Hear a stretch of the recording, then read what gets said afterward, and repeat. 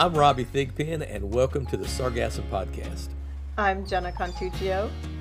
And I'm Francisca Elmer, and we are your hosts for today. We are going to share with you the latest ideas and concepts about Sargassum and Sargassum beaching events, which have become an international challenge. Let's get ready to learn together.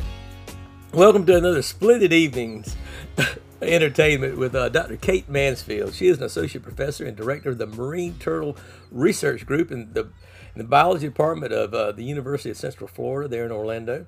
She was hired in 2013 to take over the Marine Turtle Research Group, which is a legacy program in a long-term sea turtle research lab.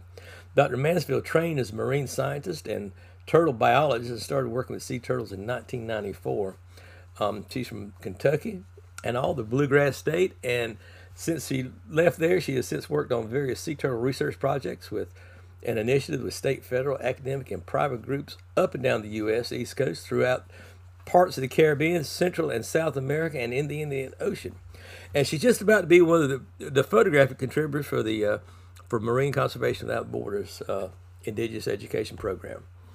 And anyway, under the direction of Dr. Mansfield, the UCF Marine Turtle Project Group examines sea turtle biology, ecology, behavior, conservation across all life stages of sea turtles from eggs to adults.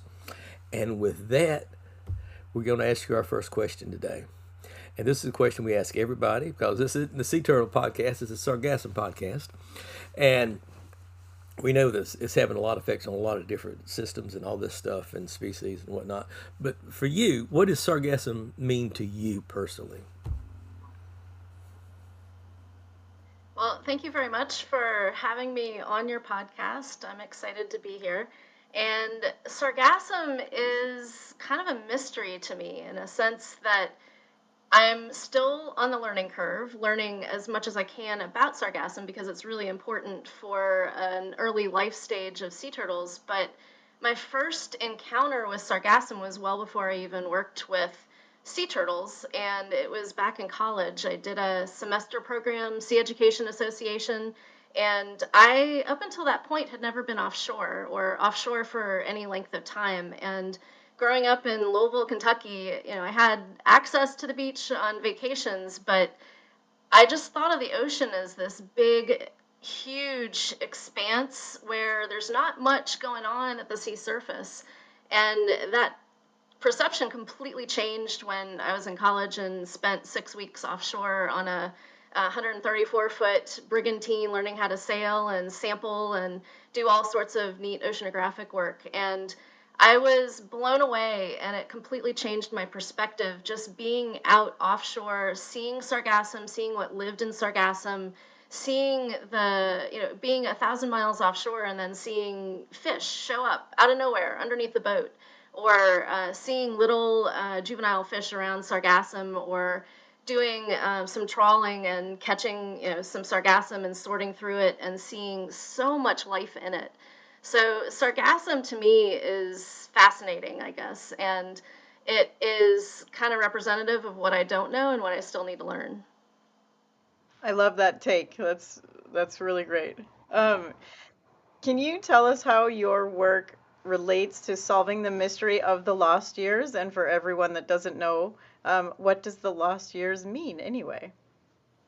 Well, the sea turtle lost years represents the time from which little baby turtles, little hatchlings, emerge from their nests that are laid on land by adult female turtles along our shorelines, especially down here in Florida. And the little turtles will incubate in their nests, in their eggs. They'll eventually hatch out after maybe 50 to 70 days. And they crawl down the beach. They may imprint on the Earth's magnetic field as they're doing that, but it's a real quick time frame. They will then enter into the water, into a wall of ocean surf crashing down on these tiny little turtles that are maybe half the size of a cell phone, if that, maybe a third of the size of a cell phone. And they have a frenzy period that they're using up the last of the yolk energy. They grow in their eggs around a yolk. And they will swim offshore anywhere from 24 or 48 hours in this frenzy period. And then they slow down. And that time frame, from the time that they get offshore to about 2 to 3, maybe 5 to 6 years later, is called the sea turtle lost years, because these little animals are going offshore into the open ocean and staying there for, we don't really know how long, before they come back to coastal habitats eventually as larger juveniles. So it would be like little babies, human babies and toddlers, leaving home and going far, far away for a number of years before they come back to, habitats that may be near generally where they were born or where they hatched out. So the sea turtle lost years represents kind of that lost period from our understanding. And what does the sargassum mean to these juvenile sea turtles? So what is important about these floating sargassum beds that makes them so critical for sea turtles in that period of their lives? Sargassum is really important for early life stages or the young sea turtles. Not every sea turtle species needs sargassum or needs some sort of floating habitat. We do have a species that's only found in Australia that doesn't even have an oceanic stage, so they're not as lost as the rest of the species. And then leatherbacks are a species that we know very little about. They have a very open ocean, known to be very oriented to live in the open ocean. We don't know where the juveniles go, so we don't really know, and we don't see them, at least we haven't yet, associated with sargassum. But at least in the North Atlantic, we have green turtles and loggerheads, two of the main species that I work with. We also have some Kemp's Ridleys, which are mostly found in the Gulf of Mexico. They are found up the coast of the U.S., on the East Coast. And we also have hawksbills, and those species we have found in association with sargassum.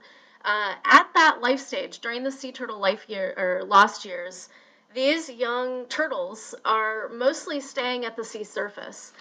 Their lungs are fairly small, and they're found at the sea surface. So if they're at the surface, they're kind of a sitting duck for all sorts of predators. Birds that can be flying above, looking down and seeing them, especially when they're really small, they can fly down and pluck them out of the water and eat them. Or other species of fish that may be circling below. So sargassum is really important for those young turtles because it provides a safe habitat for them. It provides a place for them that they can rest. It provides them shelter from the eyes of sharks and cobia and mahi-mahi that might be circling beneath the sargassum. They can't see them. Young turtles are often camouflaged really well with their coloration in sargassum mats. But the sargassum also provides them with food. There's a lot to eat in the sargassum mats, little crabs, all sorts of crustaceans, and even juvenile fish. And then in addition to that, sargassum's brown, and it provides a little bit of warmth for them too. So these turtles are cold-blooded, which means that they're going to be the same temperature as the water around them. But if they're trying to grow quickly and outgrow the jaws of sharks and predators, they're going to want to be in a warm habitat that has lots of food that will kind of kickstart their metabolism and help them grow and get to the big size that they can then outswim, or if they're bitten, it's not going to be fatal. And speaking of the size, I know part of what you do is tag some of these little juvenile turtles while you find them in the floating sargassum. How do you get tags on such small and growing animals? How does that work? The tag methods that we developed were they're kind of funny. Initially, a number of years ago, part of the reason why we call the sea turtle lost years the lost years is because we know very little about them. And one of the problems is that these turtles are so small that it's, at the time, or up until maybe about 10 years ago, tag technology wasn't small enough to be able to put a tag on a little turtle and then track where it went. The tags were bigger than the little baby turtles, so you put the tag on the turtle and they'd probably sink. But about 10, 12 years ago, something like that, a couple tag companies came up with some smaller solar-powered tags. So by being solar-powered, that meant that the tags didn't require huge D-cell batteries or batteries that would take up a lot of weight and space. and they could then recharge. So a tag company, Microwave Telemetry, I've been working with them for a very long time. They had a 9.5 gram solar powered tag that was recently, back when we were thinking about this in the early 2000s, developed. And excuse me, we ended up testing these tags on turtles and tanks just to see, to glue something on a little baby turtle, we want to make sure that we're not going to be harming the turtle. We wanted to make sure that the turtles were still going to be growing and moving and swimming as they should be. So I collaborated with Dr. Jeanette Weineken at Florida Atlantic University, and we went through a bunch of different tag attachment trials, and we used some hard marine epoxies that work really well on large turtles, where I've used in the past, and tags have stayed on for 4 years. These are turtles that are bigger than a toilet seat, so they were fairly large animals, bigger than maybe a, I don't know, 24-inch TV screen, something like that. But we had no luck. Everything that we tried by gluing onto these turtles fell off within a week or two, because these turtles are growing so fast at that life stage, and their shell is changing so much based on the size. I mean, when we're talking about these young oceanic turtles, we're talking about something that's about the size of a cereal bowl, or a dinner plate at largest. So they're really small. And so we tried all these different attachment methods, nothing worked, and we realized that the shell of the turtle was peeling every time that we would glue something on. It would peel as the turtle would grow, and so whatever we glued on would just fall right off. And so we were scratching our head in the lab one day, and we had the aha moment, because I was admiring Jeanette's pedicure that she had on her toes. She always would have little waves painted on or something like that, and we had a bit of an aha moment, because sea turtle shells are the same material as our fingernails. They're made of keratin. And so Jeanette whipped out her cell phone, called her manicurist, whose name is Marisol. She used to be at Just Nails in Boca Raton, Florida. I don't know if she's still there, but highly recommend her. And she ended up Marisol recommended an acrylic base coat to seal the keratin, or seal the shell of the turtle. That's what she does for peeling fingernails. And so we went out to the local CVS pharmacy and picked up a nail fill kit, an acrylic nail fill kit, tried it out on the shells of the turtles. Sure enough, the tags that we glued on stayed on for about 90 days in the lab. So it worked really well. We had a goal of keeping tags on for at least 3 months, and we were able to do that.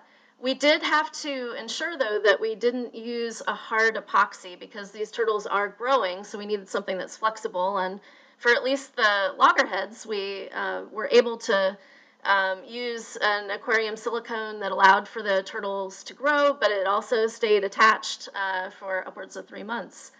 Green turtles, on the other hand, they're like little Teflon turtles. They're a little bit harder to deal with. We had to come up with something completely different, and we even took the turtles to a dentist to see if we could use crown adhesive to glue things in a wet environment to the back of a turtle shell. That didn't work. But we did end up with a 3M product that is used on boat hulls, and it works really well, and it's flexible, and it lasts about just as long as the loggerhead attachment method. And we know that the attachment method for loggerheads works on a couple other species as well. Wow, that's a lot of plugs. And I hope you get a manicure out of that, or a pedicure or something, for talking about them. And I visit those folks. They're helping scientists everywhere. So yeah, no, I appreciate that. Anyway, I'm really tickled at your response to that question, and that's my favorite answer so far. So yeah, you got these turtles. They're growing. I guess they're sloughing off these things from time to time, and all because of growth, and how things don't fit anymore and whatnot. But so they're floating around in the sargassum and doing things. Do they swim and dive away from the sargassum beds, or just pretty much hang out close to them because of the protection or whatever? Or are they eating sargassum, or just stuff on them and around them, or what's going on with all that? So yes, the turtles are hanging out on the Sargassum. One thing to remember though is, and I'm sure you all know this, being the Sargassum podcast, Sargassum is really transient. So it's floating around in the ocean. It's likely getting blown by wind, and it's moving with the currents. So it's a transient habitat.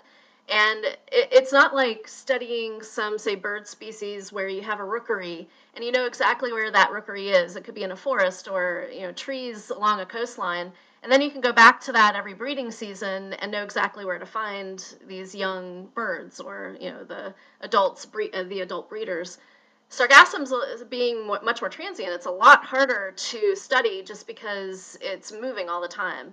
And so it's a little bit like going offshore and having a needle in a haystack trying to find not only a sargassum line, but also the turtles in the sargassum, because they are very cryptically colored and they camouflage really well. So what we know about the turtles' behavior within the sargassum is limited. It's part of what my lab is looking into. We're looking at the turtles' finer scale movement. I have a PhD student who's now looking at trying to get at questions looking at the finer scale movements of turtles in the sargassum and around the sargassum. We are also studying the diet, and a paper had been published by another group, but it's really one of the only ones that I know of that's available that actually studied the actual diet, like the lavage of the animals, where you flush out their esophagus and pick out all the different pieces. There is sargassum that has been found in those diet samples, but it may also just be that they're biting at something and get a little piece of sargassum at the same time. We know that they are eating some of the crabs and crustaceans and little critters that live in the sargassum. But what happens when the sargassum breaks up? I mean, we have these huge, beautiful mats that we find offshore, but that can change in an hour or 2 hours if the wind kicks up and the seas start to rise a little bit. Those sargassum mats break up, and then our big question is, what do those little turtles do? Because all of a sudden it's almost like a tornado comes through and their home is gone. Do they hang out with a little piece of sargassum, or do they move on to the next big mat? How do they find it? We do think that they're likely mostly remaining at the sea surface. They're not diving that much. But we would like to get a little bit more information and maybe put some tags that'll give us some data on dive behavior when we are offshore trying to chase them and dip net them to bring them on board the boat. They will swim away from us, so they do evade us a little bit, and they also do dive a little bit but not very far. So maybe with their little tiny lungs, they may be limited in how far they can dive or for how long. But those are all really good questions that we're still trying to answer. Well, of course they run from me. Y'all are big, scary monsters, those little guys, and all. So, yeah. Most Well, nice. definitely. Yeah. Thank you very much for that. So, that being said, with all with that sea and onshore, sargassum collection devices, is there how big is the concern for sea turtles, especially juveniles and the little guys, being caught up in this as bycatch and them, no, never getting a reproductive opportunity, I guess is how I'd want to say that. Is that how serious is that concern? I think it's very concerning. It depends generally where this collection may occur, and what species, obviously, that would be affected and what life stages. But the thing to remember is that sea turtles are incredibly long-lived animals, and it takes them the better part of 2 to 3 decades before they mature to be able to reproduce and then contribute back into their population. So if you're collecting sargassum offshore and you're also harvesting young turtles, you're preventing those turtles from reaching maturity, but we may not see that reflected on nesting beaches for a couple decades. So that is concerning because we have this lag time where we could just be blissfully moving on and not worried about the turtle population, and then all of a sudden, 2 to 3 decades later, we start to see fewer and fewer females on the nesting beach because those turtles never made it to maturity. to then eventually show up on the nesting beaches. So by then it may be too late, and that's kind of the trick with, or the problem with late maturing, long-lived animals, marine vertebrates in particular, is that it's a slow science sort of approach, and we need to take a longer-term perspective and think longer term instead of in the immediate need, perhaps human or economic need. And one thing to note is that we're working in the Gulf of Mexico, and we have these human perceptions of different habitats. We call oceanic habitat anything off of our continental shelf, which is deeper than 200 meters, say. We call open ocean or pelagic waters anything that could be on shelf or offshore waters, but oceanic is really off that shelf water, or off those shelf waters deeper than 20, or excuse me, the oceanic is anything deeper than 200 meters, not 20. So oceanic, we define oceanic as the waters that are off the continental shelf in waters that are deeper than 200 meters. Anything on shelf waters is considered coastal or neritic waters, anything that is shallower than 200 meters.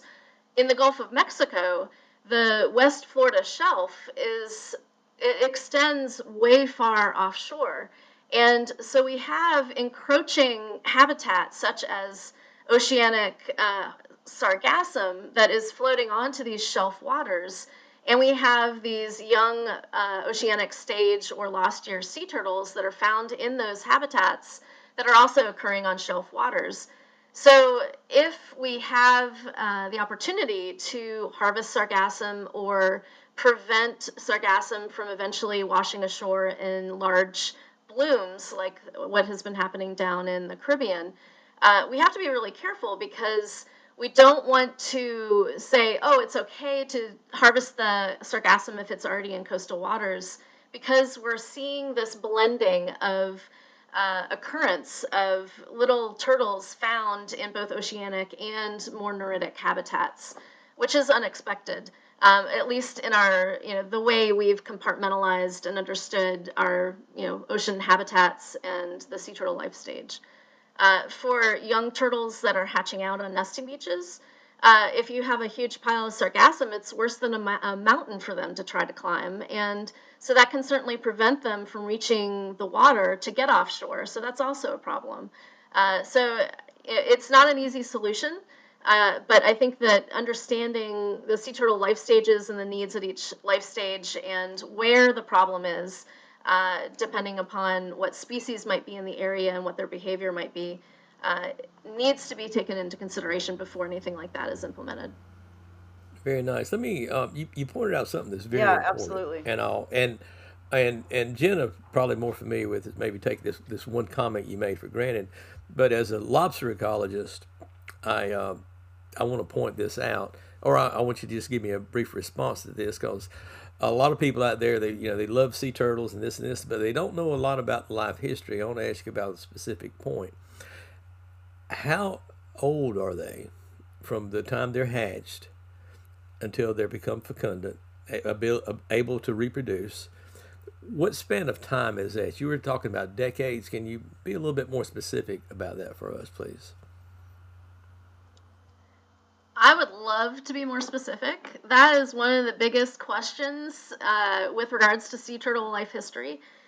We don't have a very accurate way of aging these animals. So what we do know is that they're anywhere from 25 to 35 years old at least by the time they do reach maturity and come ashore to nest. There are a lot of different factors that go into determining age or a ballpark age.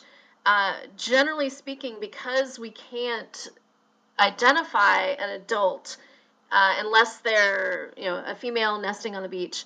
A male will grow a really long tail when they reach maturity. So we can visually say, yes, that's a male, but up until the point that they do grow that tail, we don't know if they're a male or a female. So a female won't have that large tail. And you can look at growth rings on their humeral bones, but they reabsorb those growth rings. So you can't really read them like like a tree where you can count the different rings. So it's still a bit of a mystery. We kind of consider a lot of different factors, like size of the animal, whether they have a tail or not, whether they're mature, to identify whether they're mature. The only other possible way to identify a sex of a turtle is to do a laparoscopic invasive procedure, or if they're dead, to do a necropsy, cut into them to identify the gonads. But the sex of the animal is also a big mystery as well. But age is still a little bit unknown. So knowing how old they are, how long they spend in different life stage specific habitats is still a bit of a mystery. Thank you for elaborating on that. It's also very important in terms of population demographics and managing a species and predicting everything and population trajectories. But that's part of the problem of working with these animals. Okay, we talked a little bit about the juveniles that are affected by sargassum landings or potential landings and sort of a merge of habitats. Do you work with any nesting turtles that are affected by sargassum landings, or what does that look like also for a nesting female as far as dealing with the sargassum landings? The beaches that my lab monitors, we monitor the central Atlantic Florida coast from Kennedy Space Center and Cape Canaveral, a little bit further, about 50 kilometers south, a little bit less than that. It is one of the most densely nested stretches of beaches, especially the southern portion of our nesting area, that for the Western Atlantic and the Western Hemisphere, even.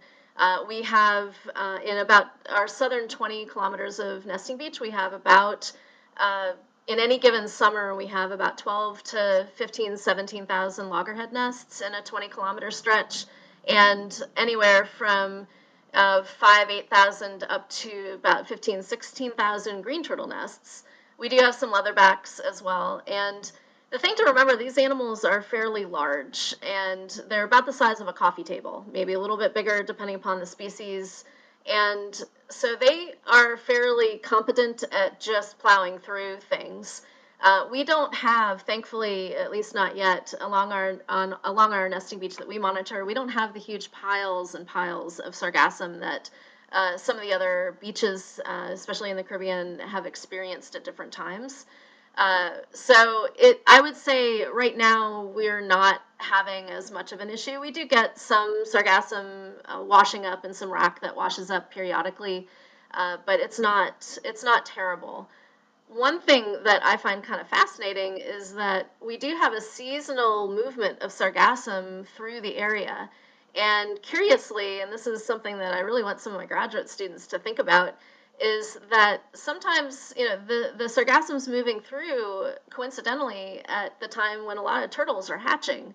And it's moving through offshore, getting transported by the Gulf Stream that runs up the coast of the US. And so that's kind of neat. And I kind of have some questions about how this evolved, this behavior evolved, among other things. Yeah, with sea turtles, there are definitely more questions than anything, I feel like still, but we're making a lot of progress, so that's exciting. And your work is really inspiring and informative, so I really appreciate you being here today. Well, thank you so much for having me. I always love talking turtles, and sargassum absolutely fascinates me. Yeah, thank you so much for being with us today, Kate. Want everybody out there to know that Kate was brought up to us today by the Florida International University's Latin America, Latin American Caribbean Center, as well as Seafields and all. We really appreciate their support of our this ongoing research that we got and sharing and learning together. I can't believe they're sponsoring the program so that I can learn stuff from some of our wonderful guests. And Kate, thank you so much for being here today. Thanks again for having me. I really appreciate it. Thank you. Wow, Yay. That was pretty cool. I like talking about Yeah. sargassum, but I like talking about some other stuff too. And I was aware of how long lived these guys are, but not how long it was before they were big enough to reproduce. That was something I was unaware of, and that was very interesting to learn today. How about you? Yeah, I really enjoyed how she was still fascinated with sargassum after learning so much about it, and still that there's more to learn. I think that's such a nice attitude to have when people still have questions after they're continuing to learn. So that made me feel inspired.